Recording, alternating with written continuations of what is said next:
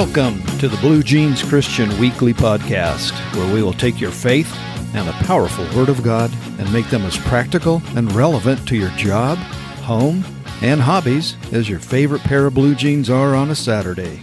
Fellow Christians, our enemy attacks us in our head with doubts, discouragements, even doctrines of demons. Wouldn't it be nice if there was a hat we could put on that would guard us against those attacks? There is. It's called the Helmet of Salvation. Welcome to episode 84 on the Blue Jeans Christian Weekly Podcast, where we're in the middle of a series on how to be strong in the Lord. And this is episode 8 in this series, and we have broken up the Helmet of Salvation part of the armor of God into 2 episodes because there's a lot there, and there's a lot to know and learn, and then to be able to use the helmet of salvation to make us strong. We talked about the 3 Ds last time of how Satan attacks us with doubts, discouragements, and even doctrines of demons and what those actually are. And I want to continue today where we left off last time by looking at 1 Thessalonians 5:8, where Paul tells us to put on as a helmet the hope of salvation. Again, the helmet is something we have to put on daily. But what was interesting about that, and it's a little bit different than the Ephesians 6 passage that we're studying, is it says the hope of salvation. And that was intriguing to me because the word hope might have some indication of maybe it's not for sure until I looked up what the meaning of hope is in the Greek language used here that Paul wrote this with. And it actually means confident expectation. And I think that's really a good way of putting it, because we don't hope in our salvation, we have confidence in it. And our confidence is based on faith. Because faith is what saves us. Faith in Jesus Christ. So faith and hope go together to give us a confident expectation. And remember, it's impossible to please God without faith. So having our hope through faith placed on what Jesus did on the cross for us pleases God. And it's a hope that we get more and more sure of the more mature as a Christian we get. In Romans 5, 1 through 5, Paul lists in ascending order the progression of a maturing Christian, where he says, "But we also glory in tribulations, knowing that tribulation or troubles or trials produces perseverance, and perseverance produces character, and then character produces hope." And that's a hope that does not disappoint, Paul says. You see, our goal as a Christian is that kind of hope, that confident expectation that what God says is true and has happened, is happening, and will happen. Because our hope is that God is in control and has a purpose for what He is allowing in our life. And we have a hope in our future with Christ in heaven, which is our eternal home. And we have hope in our future glory, where things matter and matter more than they do here on earth. So, are you there yet? Does your salvation give you assurance and security, that confident expectation that what God says is true and what Jesus did on the cross is true and for you? Do you even glory when tribulations come, as it says there in Romans 5? Well, keep growing. If you're not there yet, you will be. And this may be of help to you. Our salvation is guaranteed. Nothing can take it away. Christians can be strong in God's promises of eternal salvation in the irrevocable blood covenant that happened on the cross with Jesus, and what it says in His Scripture. You know what I mean by that blood covenant, right? In the Old Testament, when there was a covenant made between 2 parties, sometimes even with God and a person, It was sealed with blood. You may have even seen that in the movies where one guy cuts his hand and the other guy does too, and then they put their hands together, like shake hands. It's sealing their promise with blood, which means it's irrevocable. It cannot be taken away. It cannot be changed by either party. That's why Jesus shed his blood on the cross, invoking that irrevocable covenant of your salvation, that you are in right standing before God. You are righteous before God. How about we now look at some scripture passages that solidify this, that back that up. First, let's start with John 6, verses 37 through 39, which says, this is Jesus talking, "All that the Father gives me will come to me, and the one who comes to me I will by no means cast out. For I have come down from heaven, not to do my own will, but the will of him who sent me. This is the will of the Father who sent me, that of all he has given me I should lose nothing, but should raise it up at the last day. And this is the will of him who sent me, that everyone who sees the Son and believes in him may have eternal life, and I will raise him up on the last day." That, folks, is a promise. That's a promise. And a promise invoked with a blood covenant that makes it irrevocable.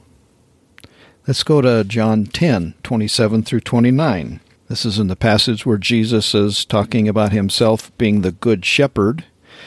And Jesus says, "My sheep," meaning us, "hear my voice, and I know them, and they follow me. And I give them eternal life, that they shall never perish, neither shall anyone snatch them out of my hand. My Father, who has given them to me, is greater than all, and no one is able to snatch them out of my Father's hand.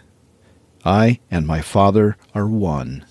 Here are a few more if you want to look them up later. Romans 5:10, Romans 8:31 through 39, Philippians 1:6, which is kind of cool. I'll read it real quick. It says, "Being confident of this very thing, that he who has begun a good work in you will complete it until the day of Jesus Christ."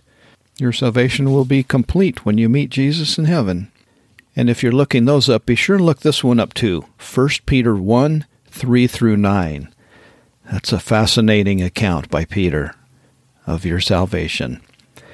And 1 John 5:13 says, "These things I have written to you, who believe in the name of the Son of God, that you may know that you have eternal life." That you may know it, that you have eternal life. You see, knowing is the assurance of your security of eternal life with Jesus.